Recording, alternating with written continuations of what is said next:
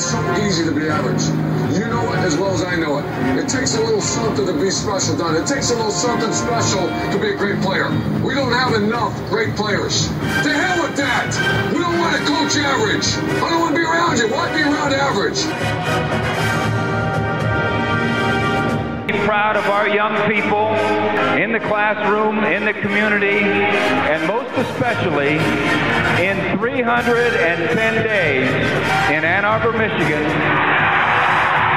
on the football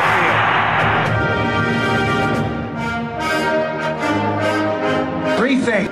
Number one, the team that hits the hardest and the longest, the team that starts the fastest, and the team is too damn smart to make mistakes.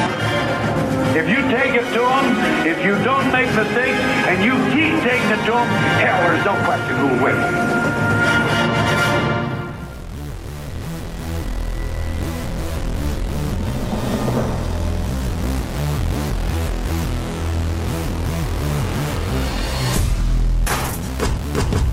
It's time for the Best Buckeye Podcast. By fans, for the fans, where they hate that team up north as much as you do. It's time for the OHIO Podcast. OH! Hi-yo, and welcome back to the OHIO Podcast, everybody. I'm your host, Buckeye Bucks. That man over there is the wild man, Chris Miles. That man down there is Sergeant MVP Aaron Brown, and you are you, and we're so thankful to have you with us tonight for another tremendously exciting OHIO Podcast show. Well, it may not have turned out how we wanted this season, but we've got so much to talk about tonight, guys, and we're going to dive into all of that. We are the official Ohio State podcast for ScarletAndGame.com from Fansided. Make sure you go over to ScarletAndGame.com. Check out all the articles written by a lot of great writers, including yours truly. And, guys, we're also the official Ohio State podcast of Big Banter Sports. Now, I said to everybody that we were going to be having a mystery co-host tonight. And before I jump into who that is, it is not this guy. Dylan Kuhn said listeners can take a collective sigh of relief knowing that the stooge from Purdue isn't going to be the new co-host. So, Dylan, we love you, and we appreciate you filling in the one evening you did. That was a lot of fun. But the new OHIO co-host is none other than, drumroll please, Mr. JR. That's right. You know this guy. You know this guy. The host of the Big Ten Huddle is officially a member of the OHIO podcast. JR, welcome to the show. Hey, thanks, Eric. Appreciate you. Glad to be here and glad to be a part of the podcast. Hey, man, it's awesome having you. And, yeah, I see it. We just right there. Dylan, you handsome SOBs. Right back at you, Dylan. I love that. Oh, this is fantastic. It's so awesome to have you on, JR. And what's great about this, you come on with us at 8 o'clock. You'll be with us until we go to commercial break at about 7:40, 7:45. And then he jumps off of our show, and he goes and preps and gets ready for the Big Ten Huddle, which is on at 9 o'clock. So you literally can leave our show. If you're wanting more content, go check out the Big Ten Huddle with JR. He's going to be hosting that every Sunday night as well. So this just works out great, JR. It's the perfect marriage. It's more cohesive than Ohio State's quarterback room right now. Ooh. Most things are. Just come right in hot, brother. You might as well. Oh, yeah. Bring your hot takes with you, man. So this is great. All right, guys, let's dive into the show tonight. Let's get off and running with our first topic, shall we? The college football playoff. Did the CFP committee get it right? Oh, my goodness. Is Twitterverse just in an uproar right now? We all knew that the Fighting Hairballs were going to be number one after they dismantled Iowa 26-0, which, by the way, had to be one of the worst Big Ten championship games in the history of the game. Outside of when we just absolutely destroyed Wisconsin, this was probably the next most boring game for people who weren't fans of the Maize and Blue. So we knew they would be number one. We knew Washington was in after they beat Oregon for a second time on Friday night.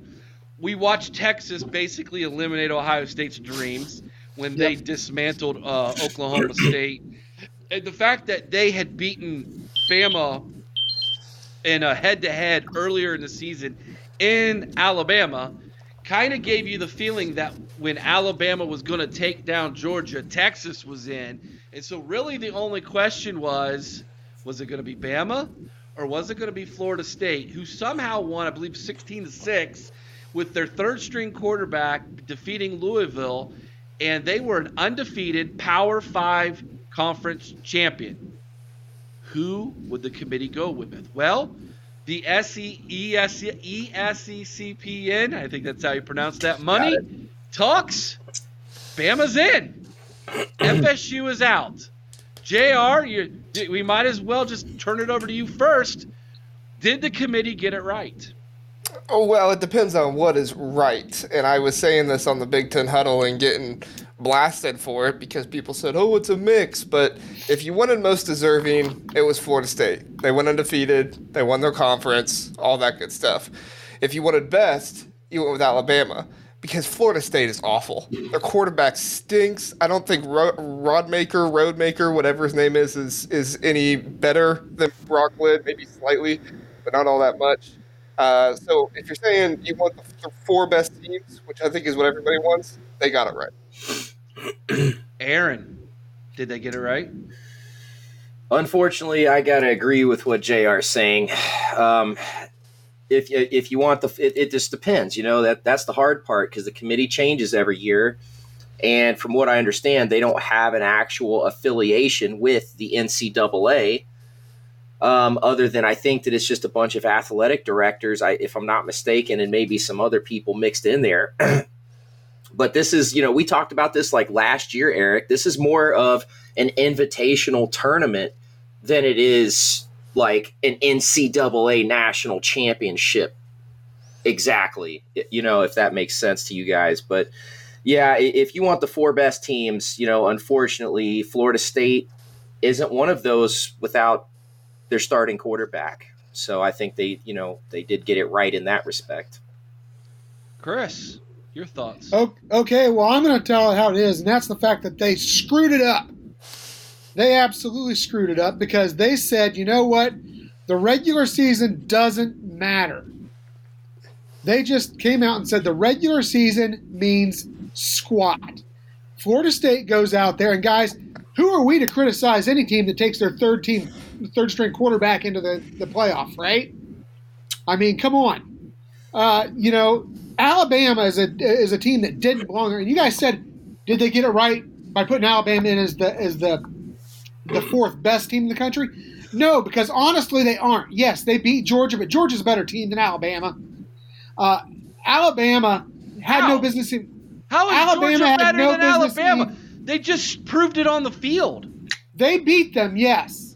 I'm not saying that that's wrong, but I don't believe they are the better team. This is an Alabama team that a week ago, or 2 weeks ago, nearly got taken down by a horrid Auburn team, if not for a bad defensive call by their defensive coordinator on the last play of the game.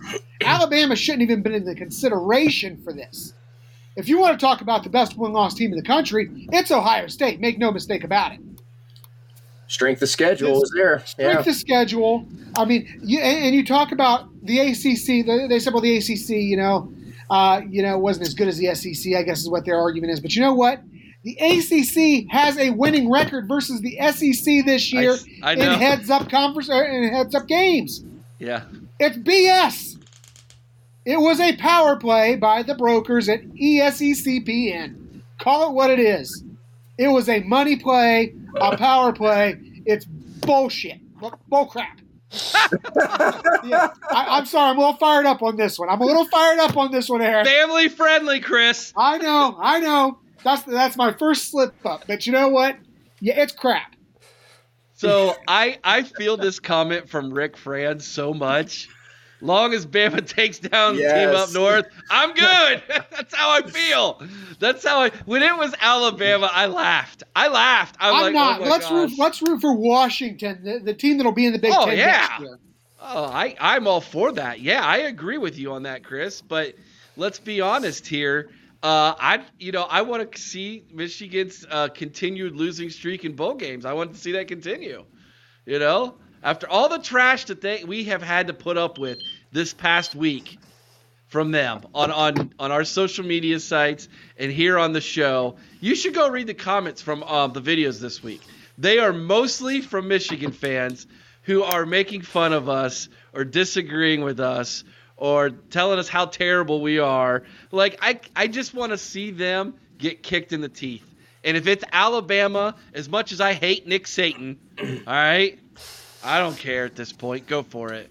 That's how I feel, man. And, I think that's the biggest difference between, say, the Big Ten and the SEC is you have the rest of the schools in the SEC who cling to the coattails of Alabama and Georgia and are like, look at us, how great we are, when they've done jack crap. Well, that's Where in because the Big Ten, Alabama we're like, put the SEC on the map. That's the only reason the SEC is even consequential because of Alabama.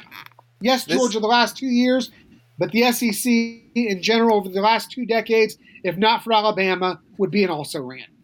Jeff's comment. Yeah, I think that's wrong how far Alabama jumped, considering a lot of the commentators didn't even think Georgia belonged in the number 1 spot weeks before this playoff. That's a good point. Georgia was not number 1 until the very end, which made that Alabama game feel so much more important to see how they do that. That's why polls matter, guys. They really do. So yeah, that is what it is. Last thoughts on the CFP. Going into this, who do you think is going to win it all? Real quick, we'll go around in a circle. Right now, I know things can change when injuries come out and whatnot, but if you had to put money down tomorrow and say, here's who my champion's going to be, JR, who you picking?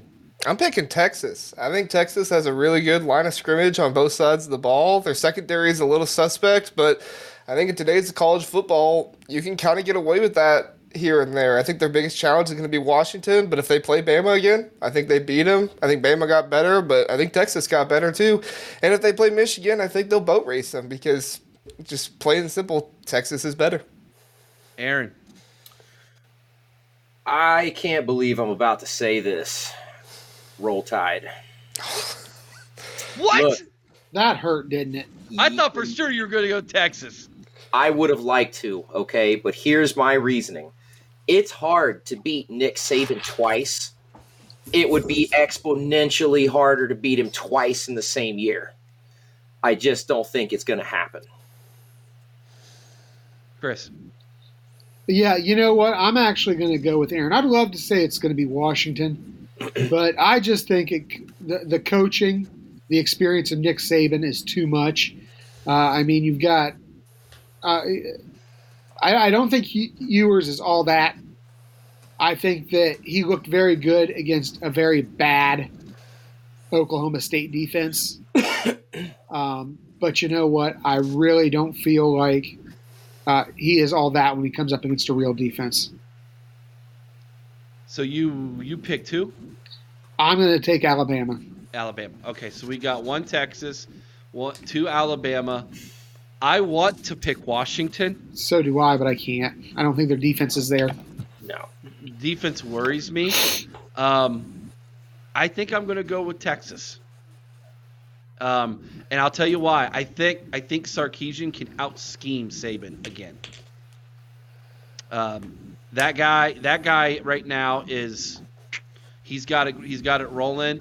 And I don't know about you guys, but I was watching Quinn Ewers, and I was having what could have been moments, if you know what I mean, as a Buckeye fan.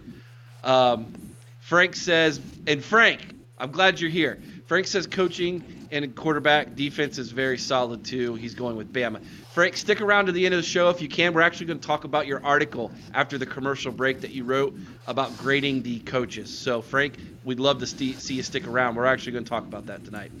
So there's that. All right. Good discussion, guys. We'll see. We have 2 for Texas, 2 for Bama, and no one's picking the team up north. So, Mark Swick, he said, "Roll Tide" with the throw up emojis. That's how I felt deep down. Yeah. The only thing I can think of worse to say is go. Oh, don't you dare! Chris that would be the only thing. You out. And I would deserve it. One time in 5 years, I let it slip.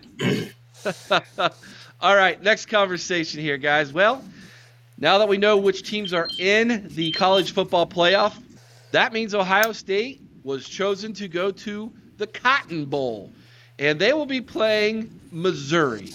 Does this matchup move the needle at all? When you hear Missouri, I'm going to ask Aaron this question first. When you hear the team Missouri, what's the first thing that comes to your mind, Aaron? Andy Katzenmoyer absolutely destroying that quarterback. What was it, Colby Jones? Colby something. I forget it. Colby Jack after that, man. Yeah, because he got shredded on that play. He got his brain scrambled. Man, that's the first thing that came to my mind. I don't think we've played them since then. Yeah. And I could imagine after that game, they did not want to schedule us after that. It's been a long time. They were in the big, or it wasn't, was it the Big 12 then? It might not have been. Might have been the Big 8, yes. I think you're right, Chris. It was the Big 8 when we played them. So that's going to be interesting. Seeing that, I don't know, man. It feels like this is going to be hard to get up for this game. Are you worried about that, Chris? Well, I think as fans, it's going to be hard for us to get up for this game. I don't have a problem with the selection of the bowl. I have a problem with the team we're playing. I just don't think they're at our caliber. I know that, they're ranked high, number 9, I think, in the final poll. But you know what? I think they're an overrated team. I think they were rated high to help bolster the resumes of Alabama and Georgia, honestly. But at the same time, I don't think the players are going to have a hard time getting up for this game. And I'll tell you the reason why is because we're going to have a lot of young guys, I think, in there getting some opportunities. Because given the fact that this is not a CFP game, I don't expect to see quite a few of our big-name players. We're getting some. I think Kobe Jones was the name of the quarterback, Aaron. Yeah. And then Mike Bowers is saying Jones was a Heisman candidate that year. Until that play. Until he couldn't walk anymore. Until he had to.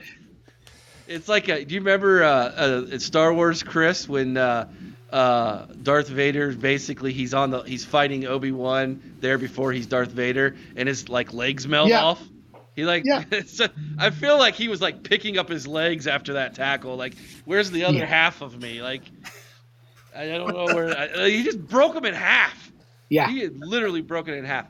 JR, does this game move the needle at all for you? Are you excited about the Cotton Bowl?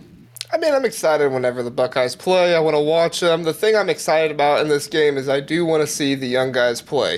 If Kyle McCord starts this game, I riot, though. There is no way on God's green earth that I want to see Kyle McCord start this game. Give it to Devin Brown. Let him actually have an opportunity to start the game. Give him a game to show him what he's got. And I would love to see the connection he has with the young guys. Carnell Tate, Brandon Ennis, those guys. I'd love to see what he can do with them. He didn't look great when we saw him, but we also saw him for one drive against IU, 2 or 3 maybe against Western Kentucky. I don't know. I just never felt like he got a fair shake. And I felt like when we did see him against Purdue, that was almost like Ryan Day being like, hey, maybe you do have something. We'll throw you in here. And then unfortunately got hurt. But I still contest, guys. If he was healthy during that Wisconsin game, Kyle McCord would have got pulled, and we might have had a different quarterback the rest of the season. So I would like to see what Devin Brown can do against a good team and with some of this younger talent. That's pretty much the only thing that's interesting me. So I wonder if I don't know. I know the quarter. I don't see I really have a hard time, Ryan Day, at this point saying, okay, I made a mistake this season. I'm going to put the other guy in the bowl game. Well, I think he has an excuse because Kyle McCord's foot, right? Remember, that wasn't healthy ever since Wisconsin.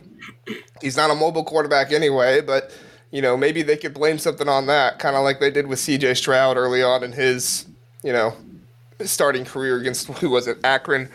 I don't know. Maybe they could pawn it off some way and make it seem like, oh, yeah, we're just throwing Devin Brown in to give Kyle McCord a break. Maybe.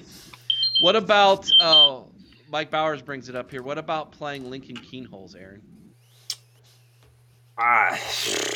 Dude, I don't know. In a bowl game, it depends on what strategy. Do we want to win it, or do we want to look toward the future? What do you want to do here? Because if you want to win, it has to be Devin Brown.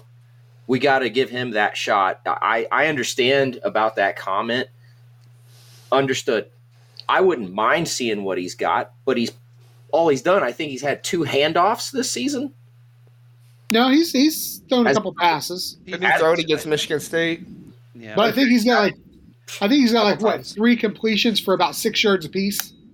Yeah, it's not much. I'm okay if he plays. You know what I mean? But I do think Kyle McCord's going to start. But it also, I don't know, dude. It depends. I don't see Marvin playing. I don't see Travion playing. Donovan Jackson may not play. Denzel Burke may not play. So as much as we're crapping on Missouri, we may get beat. That's a very real thing. You guys may remember we talked about it before the show. Mookie Cooper, he transferred to Missouri. Tell me he wouldn't love to have a huge game against us in a bowl game. Sure.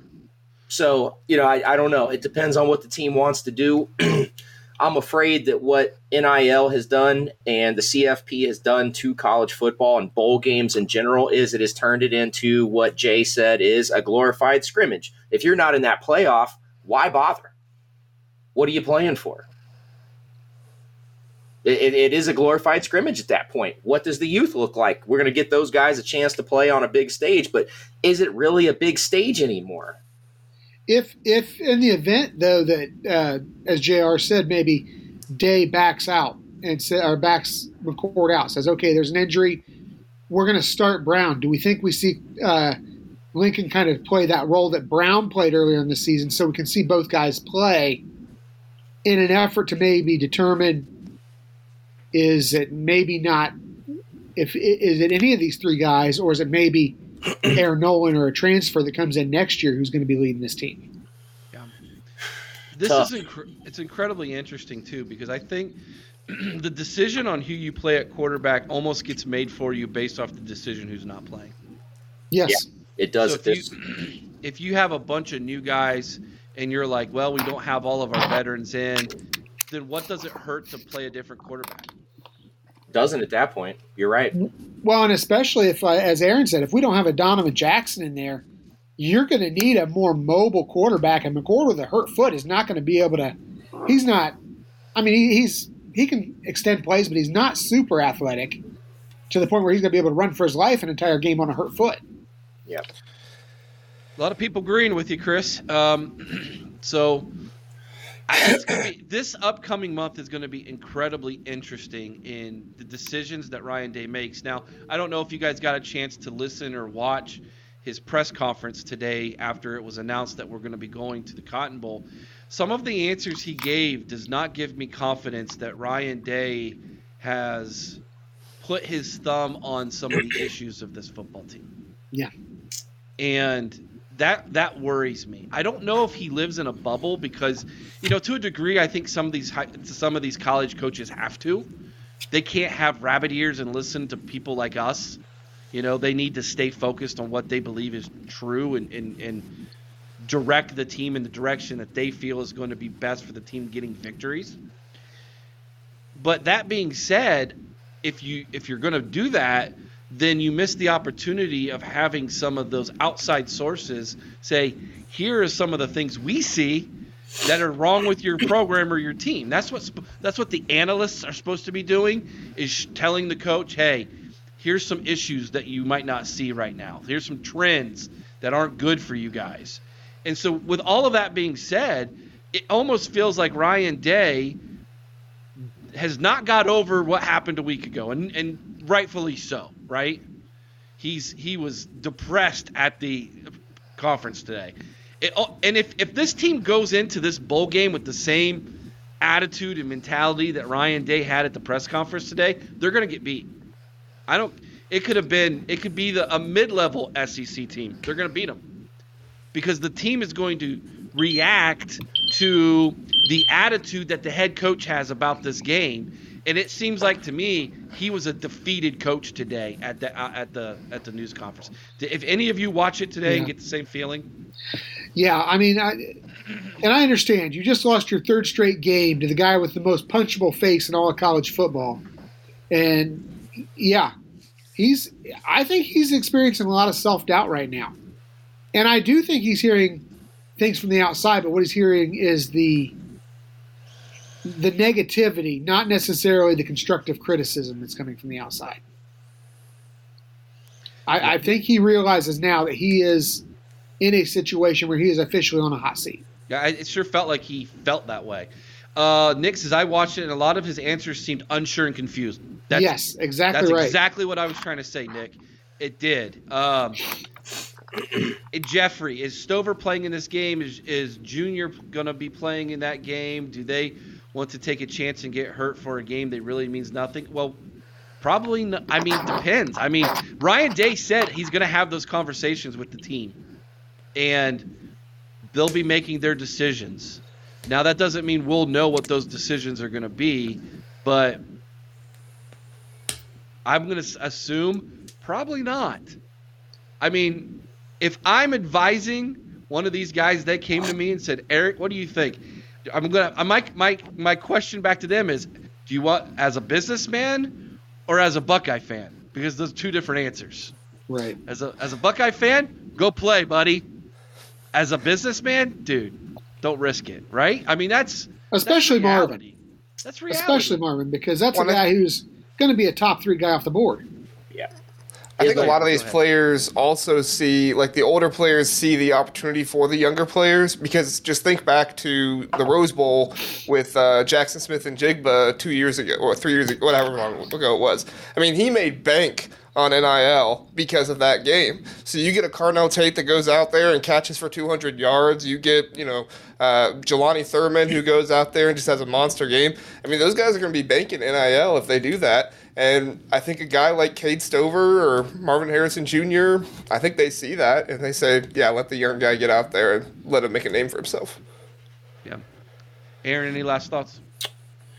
Yeah, I'm with JR. It's a weird situation. Well, I'm really with all you guys. It's a weird situation in its entirety, and that's just where we're at in the world with NIL money. JSN made bank. That allowed other guys to come in and make plays. That was when Marvin Harrison really got introduced. Do we see that again? Problem is, do we have somebody that can throw the ball to make that happen again? That's the big question. It's a weird time for us. In my mind, if Kyle McCord starts this game, Ohio State has already lost. And we're already behind the 8 ball on this, so yeah. Aaron Nolan will be here in January. That's what I keep telling myself. I love the kids' film. I absolutely love the kids' film. I'm looking forward to that. Okay, let's dive into it, guys. The transfer portal. Who's leaving the program? And who is in the portal that Ohio State might go after? Tomorrow, the portal opens for business officially. You can visit schools. You can talk to the kids who are in the portal. You can recruit them. Chris, we have 5 Buckeyes currently jumping in the portal. Go for it. Absolutely. It starts with 2 defensive backs. We've got Ryan Turner and Cam Martinez both entering the portal. Now, these 2 guys are guys who have added, some quality depth to our defensive backfield, but just aren't getting the playing time that they want. You've got defensive end Omari Aber. Omari Aber, yeah. Aber, yeah. Guy with a lot of potential, but he's another one who isn't really seeing the field a lot right now. and that has to do with the fact that we've got just so much talent at that defensive end position. Offensive lineman Victor Cutler, he has entered the portal as well. Again, a guy who we kind of expected at the beginning of this year was going to come in and get some starting time and really compete for it. At least compete for it, and he's been lucky to break into the second level, second tier. He's been a third stringer most of the year. He was our third string center is what he ended up being. Yeah. And then lastly, and I think this is one that may hurt a little in the depth for next year, is running back Evan Pryor. We've had 2 years of our running back rooms really being beat up. And, Evan Pryor has entered the portal officially as of about 4 hours ago, I believe it was. So I feel that that's probably one that, that one might come back to bite us a little bit. But, and we talked about this a little before we got started. He hasn't really shown a lot so far in his Ohio State career, but I think we saw flashes that there was some talent there. So those are the guys that have entered the portal thus far. JR, on that list, is there anybody in that list that A, surprised you, or B, you don't want to see go? I don't want to see Evan Pryor go. I don't think anybody really surprised me. Maybe Omari Abor, just because I don't think we have as much depth at the edge position or defensive end position, whatever you want to call it, as we do at maybe some other positions. I think he would have got some playing time next year. But Evan Pryor, I'm really upset to see him go because that leaves us with like 3 playable running backs next year. Chip Trainum. I've written down Chip Trainum, Dallin Hayden, and Will Hartson. I think he was a 3-star guy. And we have 3 guys coming in, but even we might only have 2. Jordan Lyle might go to Miami instead. They might steal another one from us. So I really think that running back room with only like 5 playable guys, I really think you need to add another guy in there before next season. Yeah, we'll get to portal. Who might the portal spit out to us possibly in a minute. Aaron, anybody on that list that surprised you or that you're not, you don't want to see go? I can't believe that Cam Martinez is leaving. Just kidding. If you guys are regular listeners, you already know that he is this team's Bryson Shaw. He just didn't play as much. Poor Bryson Shaw. I'm thinking back to that Western Kentucky game. The one he got in there. Bryson Shaw earned it, okay? If Bryson Shaw ended up in the portal, Aaron, would you take an offer? No, absolutely not. No. He would rather see if Tuff Borland can come back. Yeah, that I would. Hey, does Tuff have another year of eligibility? No, I'm not surprised at any of the names, but I agree with JR. I think, yeah, definitely. Omari Abor, I am surprised a little bit to see him go because, like he said, I don't think we're as deep as I think we all think that we are. The dude could have maybe cracked in and got some decent playing time next year. Consider the improvement that 9 months has. Something else. Do we think, Aaron, I'm going to pose this at you. Do we think that maybe Abor entering the porthole might have something to do with him knowing something about the futures of JTT and Jack Sawyer?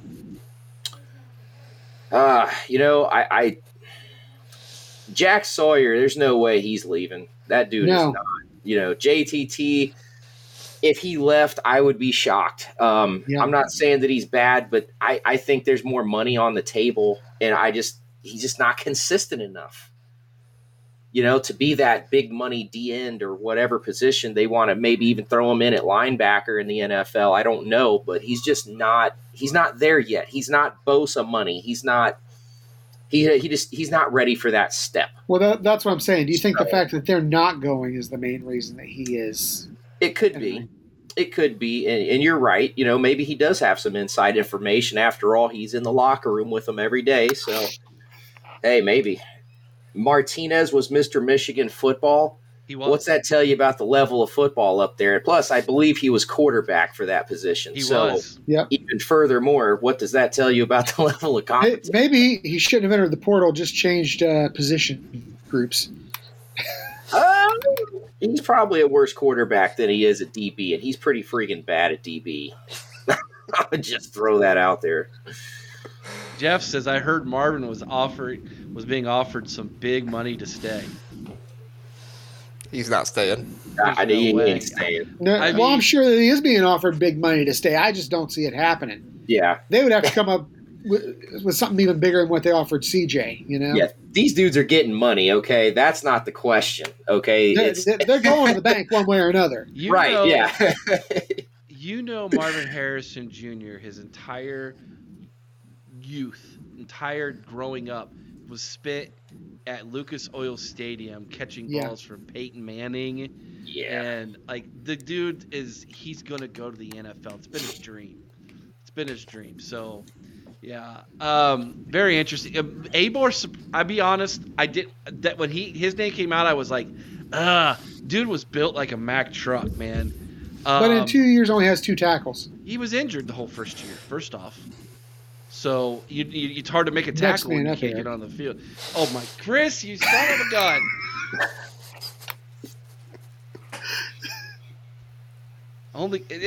Then he sits back and takes a swig of water like he did something there. Water. All right, so that's the first part. I've heard that there's going to be a couple more Buckeyes enter the portal this week. So we have 5. It's probably going to be a couple more. That's just life. I don't think it's going to be any huge names. Wouldn't be surprised if it's maybe another wide receiver from that sophomore class that has never sniffed the field at all. Yeah. And won't, because the freshman wide receivers are heads and tails better than them. Heads and shoulders, I should say, above them in talent-wise. So I wouldn't be surprised about that. I wouldn't be surprised if we lose a linebacker like a Reed Carrico, who it appears has been leapfrogged by C.J. Hicks and Gabe Powers. So we might, someone like that. But there'll be a couple more. So be on the lookout for that. But that also means that this opens up room on the roster, JR, for Ohio State to go after some guys who are in the portal. And I believe, I haven't looked at the exact number. They were estimating it could be somewhere between 600 and 700. It might be well over 700 by tomorrow. How many guys are going to be in the portal? What are some names that Ohio State fans should be aware of that we might see sniffing around Ohio State, jumping out of the portal and ending up in Columbus, Ohio? Well, I think we need to start with the most important position group for Ohio State to go into the portal for, and that's the offensive line. I think, you're going to see Josh Fryar most likely move to guard. He just seems more like a guard. His footwork isn't exactly what you want at a tackle, and he's kind of, I don't want to say oafy, but, he's doesn't have much flow to his game. It's not really what you want at tackle. So he's probably going to move to guard, which means we're probably going to be looking for a tackle. I could see us go after that Carter Smith from Indiana. He was somebody that was from Ohio, I think Powell, Ohio. Right where I live, Olentangy, yeah. There you go. And he actually wasn't bad this year. As a freshman tackle for Indiana, I mean, he didn't have the best coaching in the world, and I didn't think he was that bad. His PFF grade was higher than Josh Simmons, so that was pretty good. I hear the number one guy they want to go after is Zeke Correll. I think I'm saying that right, from Notre Dame. He's an Ohio guy too. He was a center for Notre Dame this year, and with how Carson Hinsman played this year, I wouldn't be surprised if he comes in to be the center or to possibly fill one of those guard positions in that situation. So D-line is the next one. I could see us going after Joey Slackman from Penn. He's a big name. Thor Griffith came out. He's from Harvard. He's one of the 7, I think he was number 8 or number 7 freak on the athletics freak list, if you guys have ever seen that. So he's all twitched up, really athletic guy. And he came out and said that he either wants to play for Ohio State or Michigan. And both of them are interested in him. So it's going to be a battle there for him. And then I know Ohio State did offer Marley Cook. He is a defensive lineman, can play tackle or can play on the end, I think. And he was the best defender on Middle Tennessee's team via PFF. And then quarterback, who knows? You could go after Dante Moore. You could go after DJ Uyunglele. I think they said, I heard somebody say they're going after Cam Ward. But the name I haven't heard anything about this, but the name I really want them to go after is Malik Murphy from Texas. Yes. That's who I want them to contact so bad, because Quinn Ewers is probably going to come back. Maybe if they win the national championship, that's different. But Quinn Ewers is probably coming back. Malik Murphy's going to look for a place to play, and he's really, really good. Yes. And I've heard people talk about linebacker and safety. I don't think so. They have a lot of guys there unless they just lose a bunch of guys in the portal. Like you said, Gabe Powers might move on. Reed Carrico might move on. But we got C.J. Hicks, most likely Mitchell Melton, or Gabe Powers will probably start with him next year. So I don't see that. And then I already said the thing about running back earlier. Check this out. No. Harrison stays. He helps get Arch Manning to transfer in. You have the Manning to Harrison connection in Columbus, Ohio. That'd be cool. Do we want Arch Manning, though? I was going to say. I don't, but I would feel so much better with Murphy. I think Manning's a name is what Manning is. And the thing is in Jar of Happiness brings this up. Ryan Day was very non-committal about Kyle McCord in the press conference today. He really was. And rightfully so. Are you kidding me? Uh-huh. Well, and also you guys maybe he'll enter the transfer portal. I think McCord is probably going to be in the portal, because you guys got to think about like his situation and what like his dad and his parents are probably going through too. I don't know anything about his dad, so I'm not going to say anything but personal about him. But like for the McCord family, Kyle McCord is like their avenue to like wealth upon wealth upon wealth. And for him to get into a quarterback battle again at Ohio State, I wouldn't be surprised if he moves on and goes somewhere else where, maybe there's less pressure, because I think that was the hardest thing for Kyle McCord this season, was dealing with the pressure of being at Ohio State. Did you just say that Kyle is that family's path to riches? Yeah. They might as well just go ahead and play the lottery. It ain't happening. Dude ain't going to the NFL. I don't care where he transfers to. He's not. He ain't that guy. His dad was a quarterback at Rutgers. That's cool. He sucked too. No NIL then. No. So, Parker Lewis hit the portal, according to Music for Me 007. Great name. Music for Me 007. That's cool. There's so many names in the portal, guys. It's like I said, they said 600 to 700. It's going to be, I think, closer to 800 or more, which is crazy to think about, because sometimes when you jump in the portal, you don't get to jump out. Or someone jumps in the portal, jumps out, and takes your spot at a smaller school because they couldn't cut it. Has Tate Martell entered the portal yet this season? He lives in the portal. He lives there. What are you talking about? Say, did he get in it? He never got out. Frank, I live in Delaware, which is just north of Powell. Powell is in Delaware County.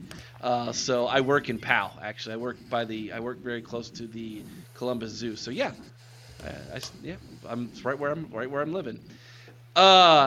Tate Martell, I think, literally camps out there. You ever seen one of those like tent villages? Yeah. In the West Coast? Yeah, I'm pretty sure Tate Martell is the mayor of the tent village in the portal. Skid Row in the portal. Taterville. Taterville. That's what we're gonna call it now. Yeah, Mike Bowers. When you jump in the portal and you don't jump out, you become a citizen. You're wasting away down in Taterville. Yes.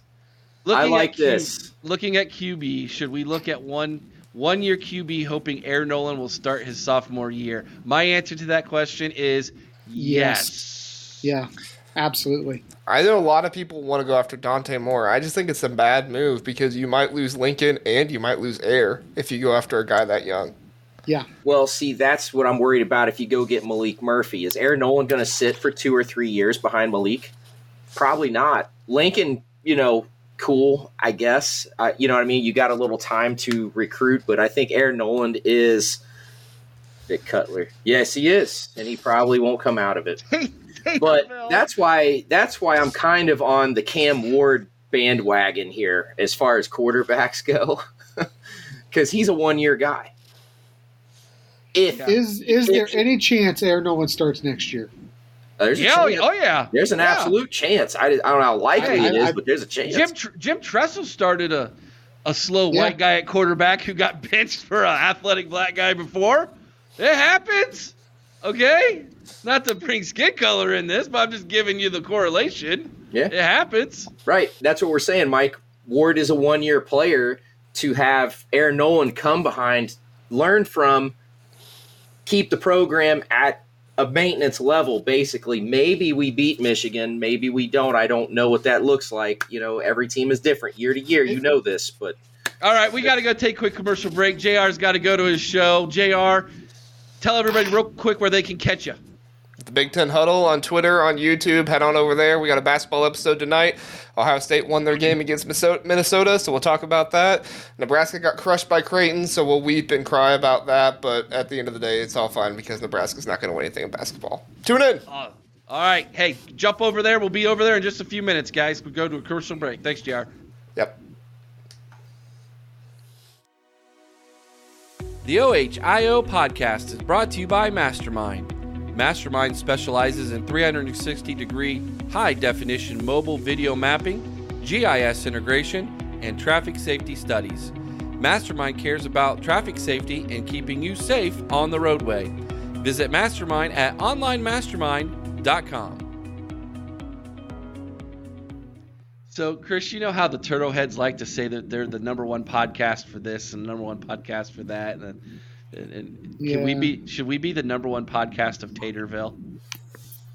The official podcast of Taterville. Podcast of Taterville. I don't even want to. No. The Taterville pod. I don't think that's a distinction you want. I'm with Chris. What would the tagline for Taterville pod be? Would we then be the Tater Tots? See, that's the problem. We would get nicknamed the Tater Tots. And I can't. Put it in the comments. Let's see. What should the slogan be for the podcast for Taterville? Put that in the comments. Let's see what creativity you all have tonight. Oh, shoot. Let's get into our last topic tonight, guys. This is going to be a very interesting one as well. And he's with us tonight, so I'm so thankful to have him. Frank Taraka, he had an amazing article. Boy, I did not spell that right at all. My bad. He gave the coaching staff letter grades.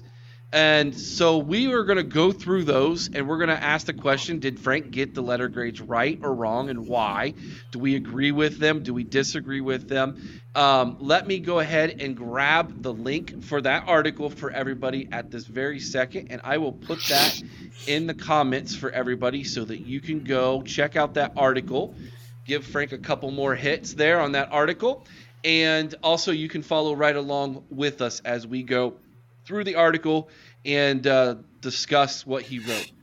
So the first letter grade he handed out was to our special teams coordinator, Parker Fleming. He gave him a letter grade of failing, F. Correct. No argument there from Aaron. Aaron said yes. Chris? Yep. Yes, you agree? Yeah, he is without a doubt the biggest waste of space on this coaching staff. Woo. All right. Do you all agree? Yes, F for Parker Fleming. Put it in the comments. I agree with Frank as well. I think our special teams have been horrendous the past couple years. They're again, it not that it cost us the game against the team up north this year, but it sure didn't help. It sure didn't help. And why have someone on your staff who is not only a bad coach, but is not really helping you in recruiting either? So I would get rid of that one. So we agree with you, Frank, on Parker Fleming. F for that one. Next up is defensive line coach Larry Johnson. He gave him a letter grade of C+. Aaron. I do not agree with that. I would have said, I'm sorry, I'm not trying to do anything. I'm reading the reasoning behind it. Uh-huh. And I don't agree with the reasoning. Was the pass rush a problem? Yes, that was a problem. Okay. The recruiting stayed good. He got two guys that were coming in that are really good. They're both 5 stars. We lost one. Justin Scott. We lost them to Miami this week. Lost him. Edric Houston. Still coming. Okay, that we know so of. far, right? Yeah, right. But have faith. It's Larry Johnson. We will get somebody who is decent, okay? But to say a C+, I feel like a solid B would be pretty good considering Michigan ran the ball through us last year like water, like we weren't there. And that's to me, the way he fixed that was good. So I think a B or a B minus even would be the lowest that I would go for Larry. Chris, C+ for Johnson. Yeah, I actually kind of agree with the C+. I understand where Aaron's coming from, but you know what? I look at this team, the talent we had on that defensive line, and I think it is ridiculous that we only had 22 sacks on the season. How is that even possible with that talent on the line? It's just it tells me that we have a serious issue with our pass rush. 22 sacks for 144 yards lost over 12 games. That means we're averaging less than 2 sacks for less than 12 yards worth of loss per game. Not acceptable. So it seems sacrilegious to not, give LJ something more than a C+ because he is a living legend. But Chris, I'm with you. I actually think that grade is a little lenient. Yeah, I was thinking hard C or strong C originally, but you guys don't think that the interior or the run defense or the pressure rating had anything? It's just we're judging him solely off of pressure or quarterback sacks. He gets a C+ for that. Off of that's the what edge? You got, because that's all we're talking about right now is him getting sacks. Never mind everything else that goes into the game. I do believe the run stopping was much improved. I do believe the defense against the run was much improved. I agree with that. You know what? He did lose one of his 5-star recruits, so I don't think he can get the full credit for the recruiting. That's not all his fault, though. That had more to do with NIL than anything. You know what, though? At the end of the day, you're judged on what you do. And you know what? Let's bookmark this. Let's bookmark this one. This is going to be a great topic. Is because it might be time LJ needs to consider retirement. Yeah. I'd hate to see it, but really, the last few years, the defensive line has just not played up to their full potential. I agree with that. Yeah, I would go back to starting with. So the question is, if we agree with that, Chris, then does that justify the C+ grade? Aaron says no. You and I both say yes. Let's bookmark this one. Come back to this in another show. This is a great topic. Maybe we'll have Frank on, and we'll talk about this and let him talk a little bit more about it, because this was one of the grades where I was like, ooh, this could be interesting, and it was. So good job, Frank. That's why you write these articles, right? Yep. All right, next up, Tim Walton, the cornerbacks coach. He gave him an A, and let me go first. Tim Walton deserves that A, and I don't know if you guys follow him on Twitter. If you're on Twitter, go follow Coach Tim Walton. He is awesome. He has become one of my favorite coaches on this staff, and wouldn't you know it, he's a Buckeye. He played at Ohio State. Go figure. Yes, sir. Do you agree or disagree, Chris? A for Walton. Oh, absolutely, and you're right. He's a Buckeye. He played for this team. He understands it. He gets what we're trying to do. He gets what Ohio State football is all about. And his guys performed at an elite level this year. Yes, 100% agree. I mean, he took, Jordan Hancock, he plugged him in a handful of times throughout the season. The guy never missed a beat. Denzel Burke came back stronger than ever. Dude from Ole Miss, Igbinosun, transfer came in, coached him right up. Dude played like he's been here for years. I mean, give that man a raise. The freshman, Jermaine Matthews. That's another one. Perfect. Played awesome. Yeah. Yes, he did. Yes. In my opinion, should be probably won't be fresh. He won't be a freshman All-American because he just didn't play enough, but should be considered for probably second team if they had that, which I don't think they do. But yeah. Hashtag give Coach Walton a raise. Let's get that going. There you go. All right, next up, staying in the defensive backfield, Perry Eliano, the safeties coach. He got a B-, Chris.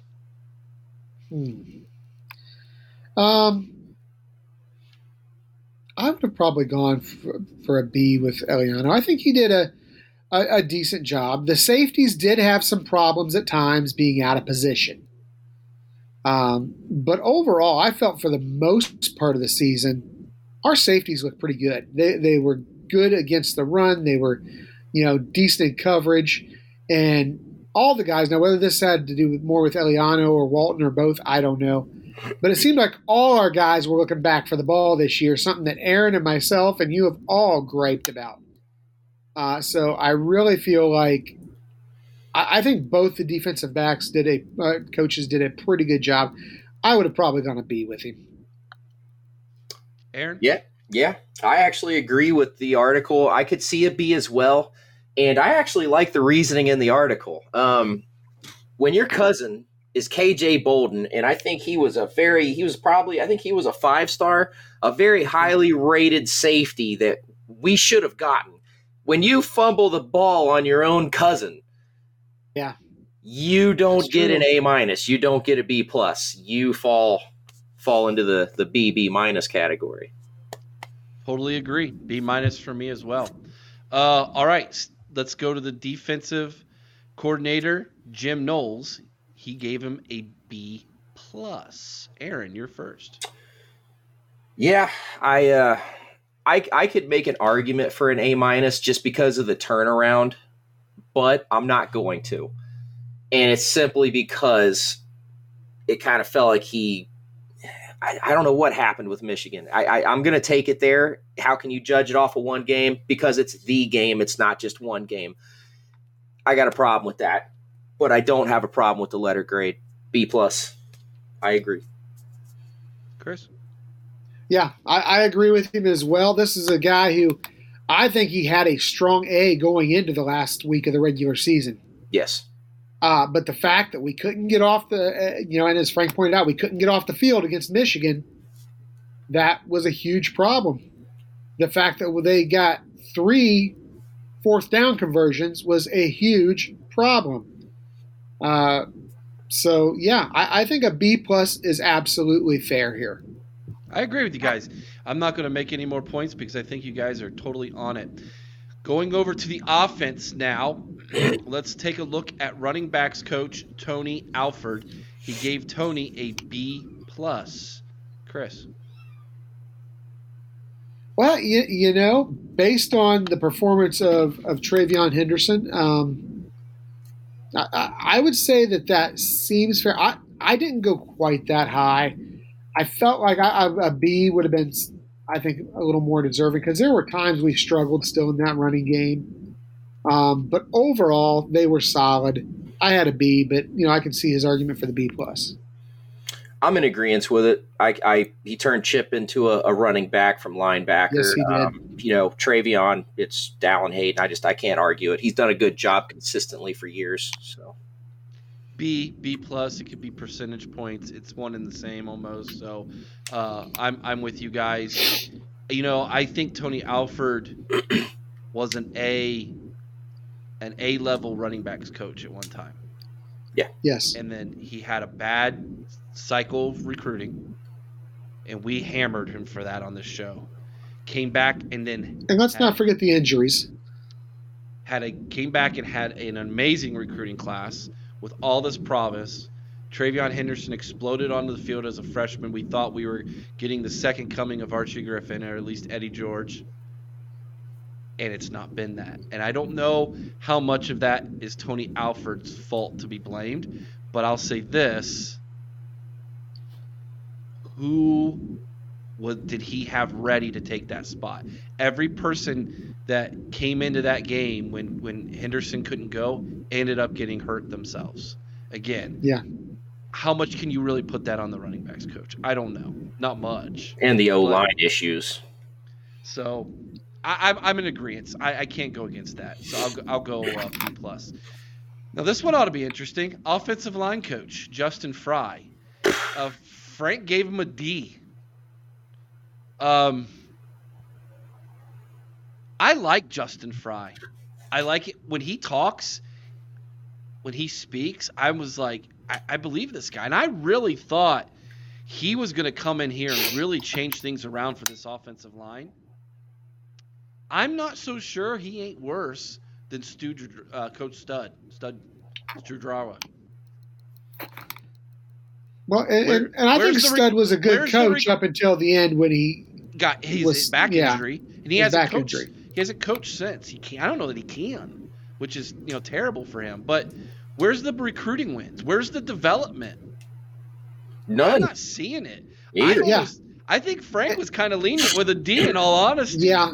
And then you go into the transfer portal, and the best thing you can come out with is the most penalized guy in college football. Yes. Thank you. I disagree with the letter grade. It's an F.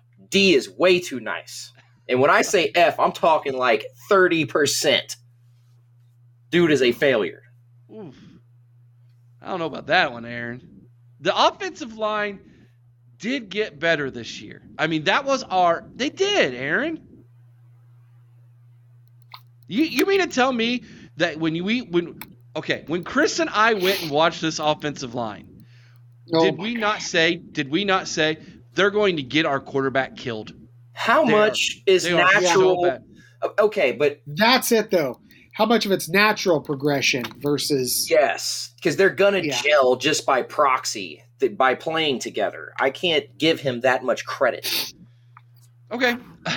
I like what Brian Oberst and Jaro Happiness are doing in here. They're picking former studs at Ohio State and saying they need to be the coach. I like for offensive line coach. No, man, I'd love that. That'd be huge. There's one in here that Brian. Yes, he would be. There's one in here that Brian Oberst has that I have starred. I'm going to come back to as a comment. I loved it, so I'm gonna keep that one and come back to it, Brian, and pull that one up. All right, moving on. So we have Justin Fry. He gave a D. Keenan Bailey, the tight ends coach, he gave him a B. I'm all about Keenan Bailey, guys, right now. I think Keenan Bailey might be the gem on this coaching staff that no one knows about.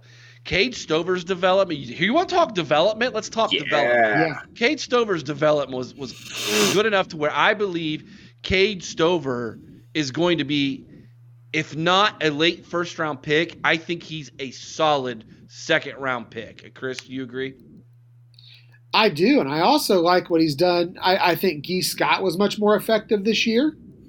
Yes. And let's not forget, he did go out. He got himself a nice recruit in Jelani Thurman, who I think is going to be a beast down the road. Mm-hmm. I mean, I think he's doing everything right now. He's got a lot of respect in that locker room from the players. Not just the tight ends either. Not just the tight ends. I look at this guy and I think Frank might have been a little hard on him here. I'm going to go with an A- on this one. Keenan Bailey just had an interview, I think, with East Carolina for their OC job. No. And so yes. I don't. Yeah, he did. But I don't know that even the OC East Carolina makes what the tight ends coach at Ohio State does. So Ohio State might be able to be like, hey, you know what? That might be one of those where the guy goes and takes the interview and then Ohio State comes back with a raise. Okay? Yeah. So, Aaron, your thoughts on Keenan Bailey? I agree with Chris all the way. Okay. This one's another interesting one. Quarterback Corey Dennis. Gave him a C. Let me be honest with you. Corey Dennis got this job because he is the nephew of one Urban Meyer. He's not the quarterback's coach. He's not. It's Ryan Day. We've only got one person to blame for the development of our quarterbacks. It's Ryan Day. Brian Oberst, I agree with you. JT Barrett should be the quarterback's coach. He's killing it. I love it. He's coaching up in Detroit right now, isn't he? He's killing it. He's on the coaching staff in Detroit. And you guys know that JT was not my favorite quarterback at Ohio State, but you know what? But he's a smart winner. man. He's a winner. And his dad was a coach. He's got a high football IQ. Yes, he's got a coaching lineage. I'm all for Corey Dennis getting the thanks but no thanks and going after JT Barrett as our quarterback's coach. Or Kenny Guyton. Well, Kenny's an offensive coordinator now at Arkansas. So. I know. They just hired their old coach who got in trouble and they fired and was that Texas A&M? Petrino. Petrino. He's more of a wide receivers coach. Yeah, but I think that I don't know. He may have something. I'm sure we can find some place for smooth jazz on our sideline. Brian or Kenny Guyton as QB coach. I would like to see him as the wide receiver coach if Brian Hartline becomes a true OC. Yeah. And we need another wide receiver coach. Corey Dennis, C, I guess. I don't care. I don't care. Corey Dennis has Corey Dennis next to Parker Fleming is the second biggest waste of space on this coaching staff. It feels like it, doesn't it? It really does. I feel like it. And it amazes me that we've got a serious commodity in James Laurinaitis sitting there who's not an official coach, and we've got these two yahoos on the sideline sucking up payroll and air. Mm-hmm. They really just both need to go away. That needs to happen. Reports were that on the sideline, Laurinaitis was the only coach on the sideline getting into players' faces during the Michigan game. The only one. That can't happen. No, that cannot happen. He and Hartline need to take turns smacking these guys around and getting them into. Frank, Dennis was the hardest one. What does he do?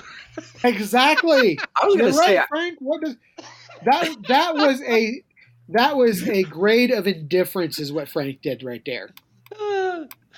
Frank's like, I'm not sure what to do here. I'll just go right in the middle. C. Oh, that's great, Frank. Brian Hartline, A-.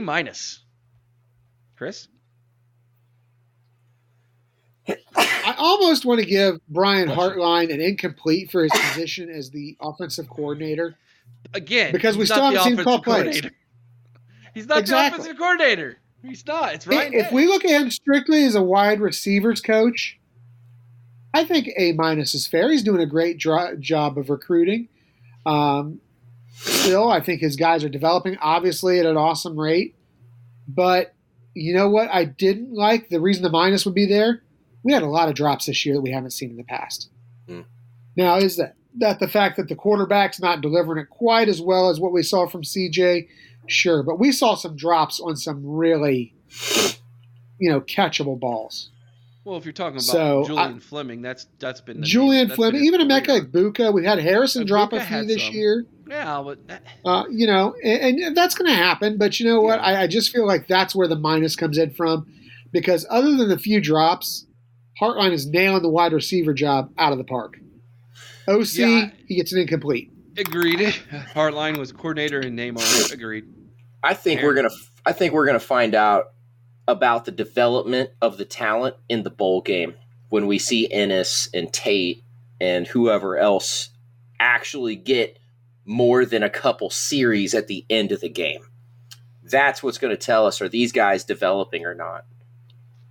All right, time for the big one. Ryan Day's grade as a head coach. Frank gave him a B-.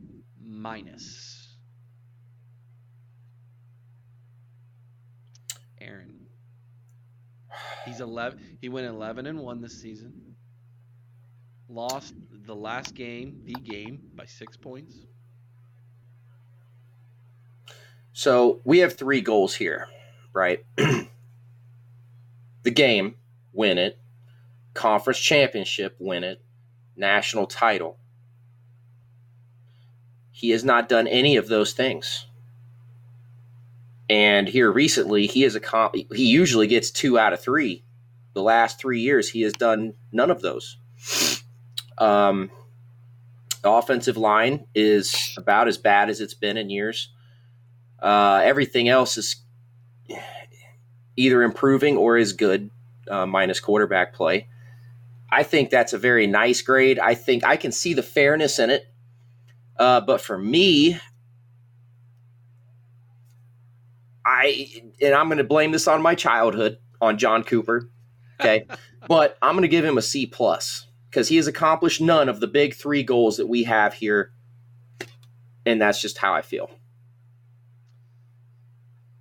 I'm with Frank. B- I think is fair. When you go 11-1, but you're right, Aaron. It can't be that one. Yeah. Over and over and over again. Yep. Which is where we're at. As much as some people want to disagree with us on that one, and we got a lot of slack from Buckeye fans this week disagreeing with our last show last week on Ryan Day, saying we're being way too harsh, that he's not a John Cooper, things of that nature. Cooper never never won nearly the amount of games that Ryan Day is winning. He's beaten Michigan more times than Ryan has so far. But listen to what Notre Dame is calling Ryan Day. This is from John Kennedy. Ryan, born on third base, never even took a leadoff day. Well, and it's fair. That's what I was getting ready to say. To be fair, it's starting to look more and more like that. I didn't want to believe it at first, but it's starting to look like that more and more. Brian, I think, sums this up. Cooper was good in the regular season until the game and in bowl season. Day is trending that way. He's there. There's no trending. He's there. There's no trending. Day has done something that Cooper didn't. Day has been winning his bowl games. We haven't won one in 2 years. We beat Clemson to get to the national championship. Okay. We beat when we didn't go to the national championship the year before, or the CFP the year before. Did we not defeat Utah? Utah wasn't Utah. Utah. Rose Bowl, yeah. Utah won that one, right? So he's already won more bowl games than Cooper did. Cooper won 2. As many. He won 7. Let me. Seasons Cooper won 2 or 3. That's it. That's what I mean. Cooper won a Rose Bowl too. Let me just go ahead and put this out there, guys. I'm going to say the 4 words I never thought would ever come out of my mouth. Jim Harbaugh was right.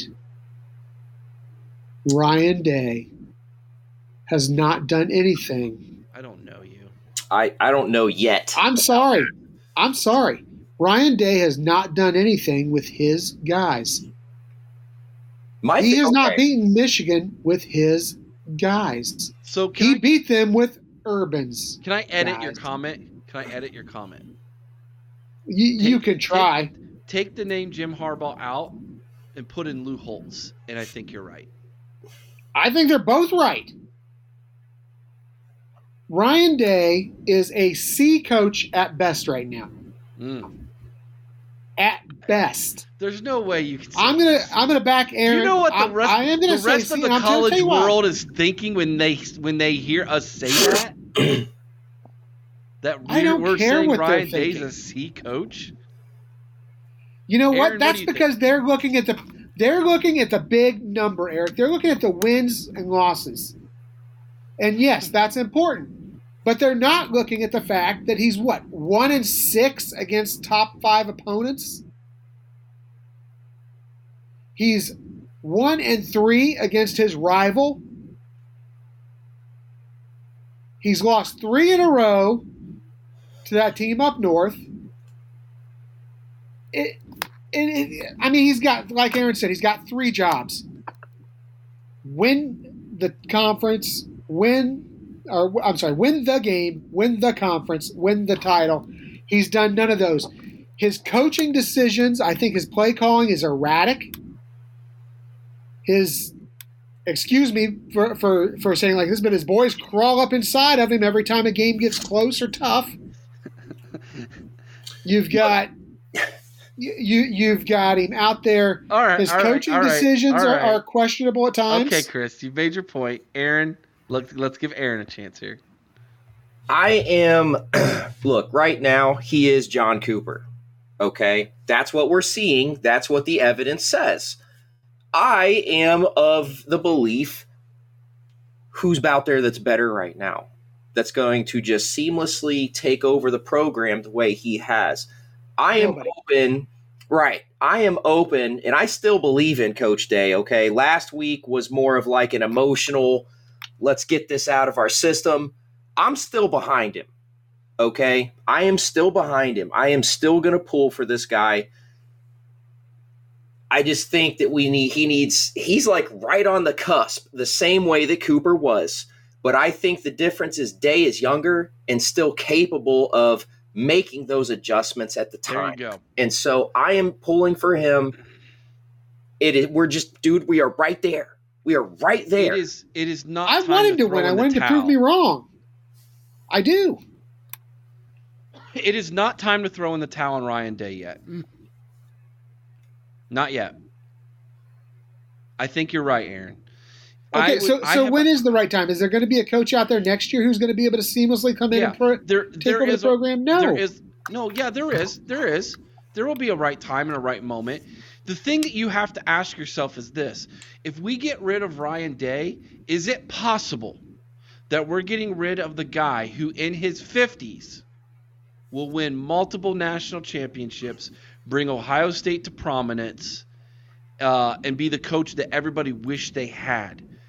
You have to ask yourself, and there's a world out there, Chris, where that can happen.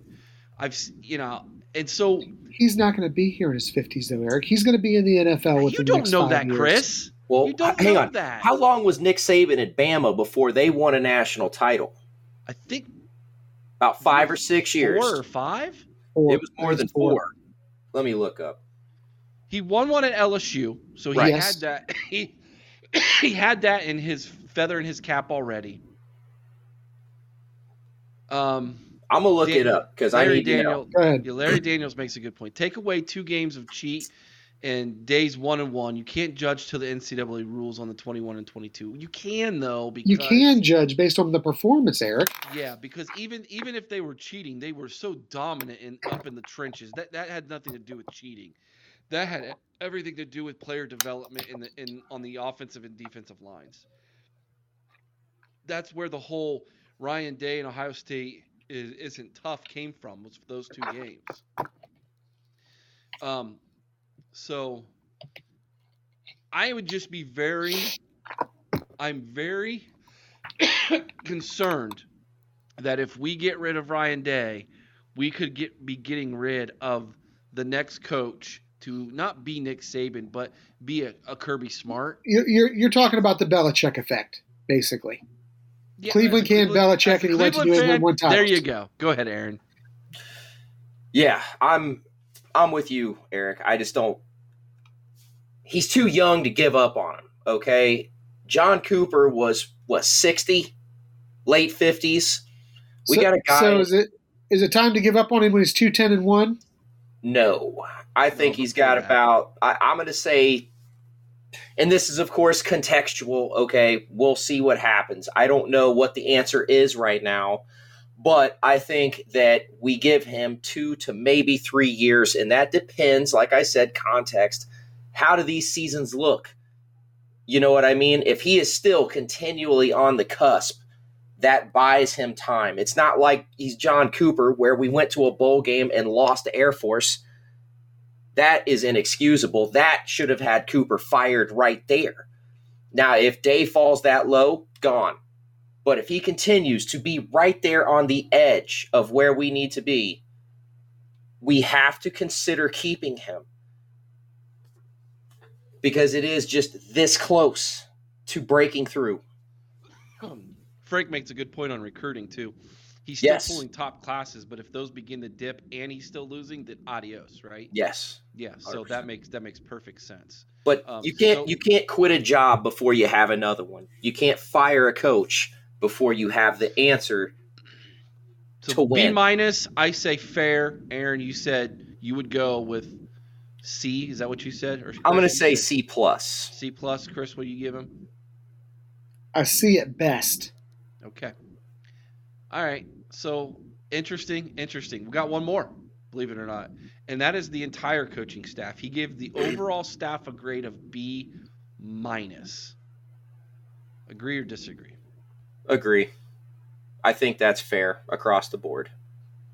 I think it's a little high. I would go C+, but I can see where he's coming from with the B-. And I'm like you. I could see a C+, but I'm going to give them the benefit of the doubt. Again, it's percentage points. C+, B-. Yeah.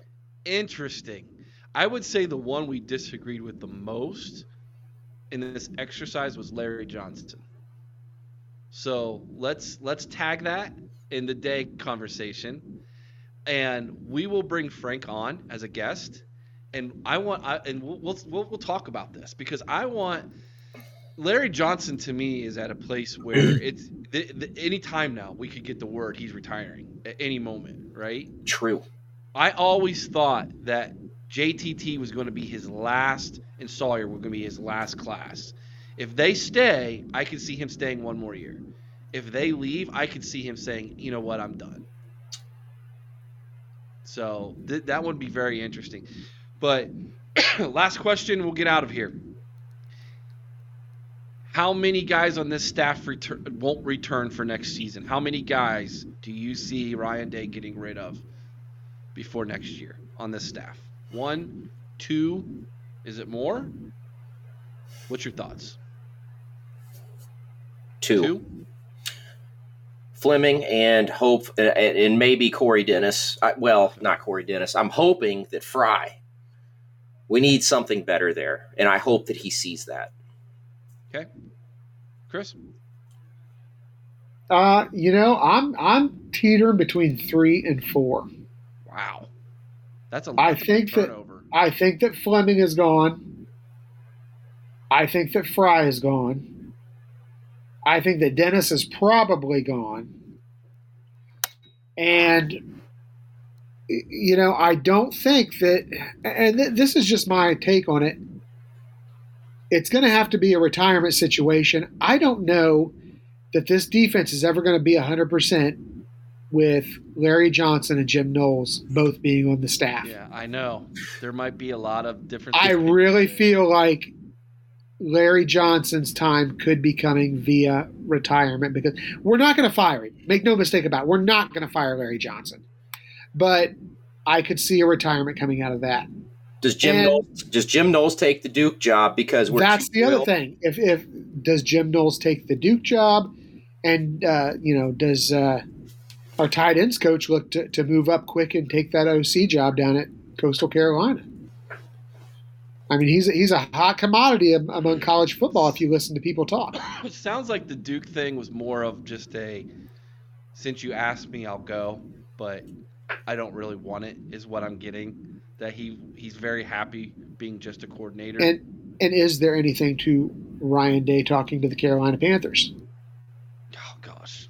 No. That's not happening. No way. That place is a dumpster fire. A dumpster fire.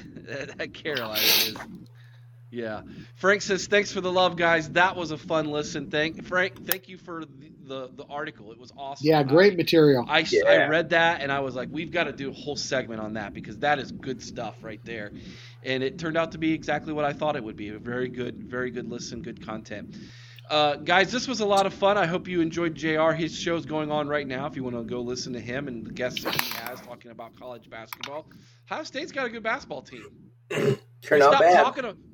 After we stopped talking about them, Eric. That's why they're good. There you go. Right? Oh, this is a lot of fun. How about we do it again next Sunday night, guys? Sound good?